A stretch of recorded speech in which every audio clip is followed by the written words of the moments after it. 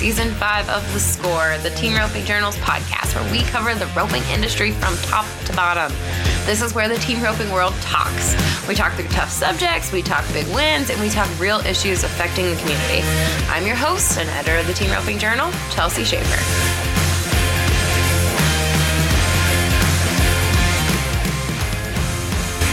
Hey everybody, this is Chelsea Schaefer. Welcome to the NFR edition of The Score. This is round 1. If you are listening to it and you haven't watched the rodeo, spoiler alerts ahead. Junior Dees and Levi Lord, they won the round with a 4-3. They are $28,913 richer. Second place were the veterans Clay Tryon and Jay Corkill. They were a 4-5. Third, Caleb Driggers and Junior Noguera. They were a 4-7. They made the kind of run that you expect Caleb and Junior to make here at the NFR. Fourth, Andrew Ward and Buddy Hawkins. Fifth, Cody Snow and Wesley Thorpe. And sixth, Coleman Proctor and Logan Medlin. Junior and Levi, they jumped the whole way to 4th and 5th in the world, up from 9th. So it was a big win for them to kick off their week. They're pretty confident in the momentum that they're going to have from that, and they are going to talk about that in this interview. Thank you all for listening.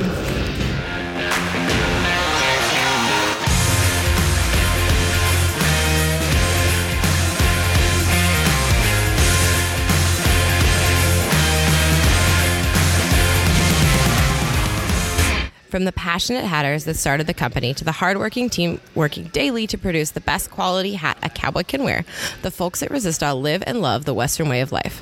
Not only do they respect cowboys and the Western way of life, they live it too. That's why they say we live it every day, and why they wear the hats that they make. Browse their wide selection of felt and straw cowboy hats, available in black, brown, gray, and a large assortment of other colors. Resistol.com.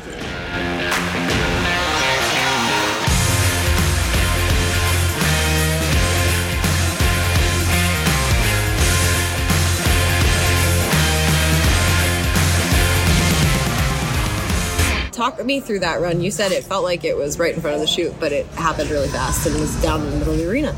Yeah, it's so crazy how small that arena is, and I noticed it in the run-through. I mean, like that felt like we were right in front of the chute at a normal rodeo, and it probably would have looked like it at a bigger arena, but then you go back and watch it, and heck, you're almost halfway, and it just shows you can go out in the arena and be fast here. So, during the run-through, I sat there with Stick, and he said that your head horse was just going to set you completely apart, that he just really believed that was one of the best horses here. Talk about Dylan.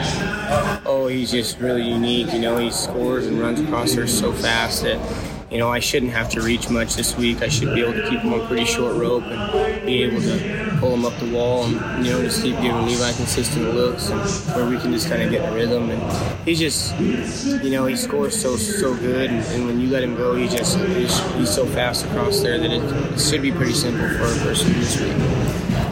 Did it feel like you practiced as far as that run? It looked picture perfect as far as what you'd want it to come together. Did it feel that way, or did it? And, you know, I was a little I kind of made him stay free in the run-throughs, and like here lately practicing, I haven't turned any steers. I just kind of been following them out and letting them just work, and it was pretty cool that the way it felt, the run come together good. And I don't mean this in any derogatory way. You jerked a steer down in the run-through. Yep. And you came right over and you said to Chris, like, did I do that? Like, Tell me about what you did there, and did that teach you anything for this? No, that's just that horse. He's tricky to ride. You know, he runs real hard, but when you throw, he's real on his butt and real rady. And it's, you know, like Dylan's real big and longer, so it takes kind of a second, a little longer to get a hold. And that horse, he's just a lot more unique than anything else I got. And on that horse, that kind of happens. It does. Yeah. And you still healed that one, though. Still caught him. I think I caught all 4 by 2 feet. I didn't do anything special. They were all slow, but I caught them all. We were good in the average.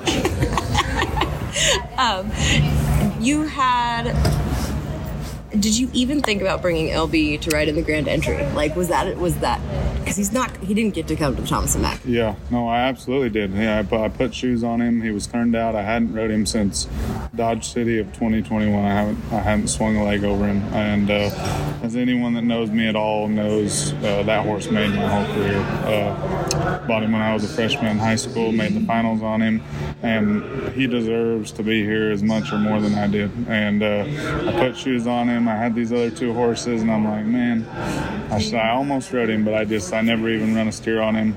I wish he could be here, and that's the bad thing about it too. He's as sound as ever. There's not one thing wrong with him. He's never had a needle in him. He's never been to the vet, which, like me and Dustin were talking about, he said, man, he's had enough. Just let him be better than seeing him limp around. He's sound. He'll probably live for another who knows how long, but I owe a lot to him. So I wish he was here, but he deserves what he's doing right now. Yeah, absolutely. Tell me about Birdie. That's the Birdie. Yeah, Bailey renamed him. That's not what Jake named him. Didn't like the name, I guess, or she didn't, and that's her department. Renamed him Birdie. I kind of like it. I didn't like it at first, but man, he's a good horse. I thought my horsepower was a little bit lacking. Polly's been a great horse for me. I had an older sorrel that was pretty good for me this summer. He was getting a little older, so I'm like, man, I need to do something with him. And I sold him and another mare, and Jake kind of run it by me that, hey, I might be done roping. Would you be interested? And I'm like, just like I told her over there, yeah, I mean, I'm interested. I'd never dreamed in a million years I'd pay that much money for a horse, but, I thought I could win on him. I thought that's what I needed, so I did it, and it's working out so far. Have you gotten texts from your dad or Zach yet? Is everybody really stoked? Everybody in the world has called me and texted me and blown my phone up, and yeah, it's been pretty interesting. Is him now? Junior does not have his back number right now. He is panicked. He would like to leave because he lost his back number. Is that par for the course? Like, is that an expected outcome with Junior? Yeah, that's pretty par, I think. I don't think anyone would be surprised to hear that. Currently does not have a back number, has no clue where it's at. Dylan must have run so fast that it came right off. I don't know, but going to need to find that before round 2. Probably won't let us in the box without it. It's like there's probably some judge in the arena, like the barrel racers that lose their hats. Mm-hmm. There's probably some. He probably got fined. Yeah, he probably got fined. Oh, wow. I wouldn't be surprised. They're pretty used to finding me in the PRC. Well, on that note, guys, did it? Yeah, I'll let you go. I'll let you go find your back number. Well, I have mine. I can stay. Yeah, you can stay. Thanks, guys. Thank you. Thank you. Find your back number. Thank you. Goodness. I appreciate it. Thanks, Junior. Is that the last one we need to do? It is. I'm always the last one. So tomorrow night, too. Thank you. Mm-hmm. Thank you, guys.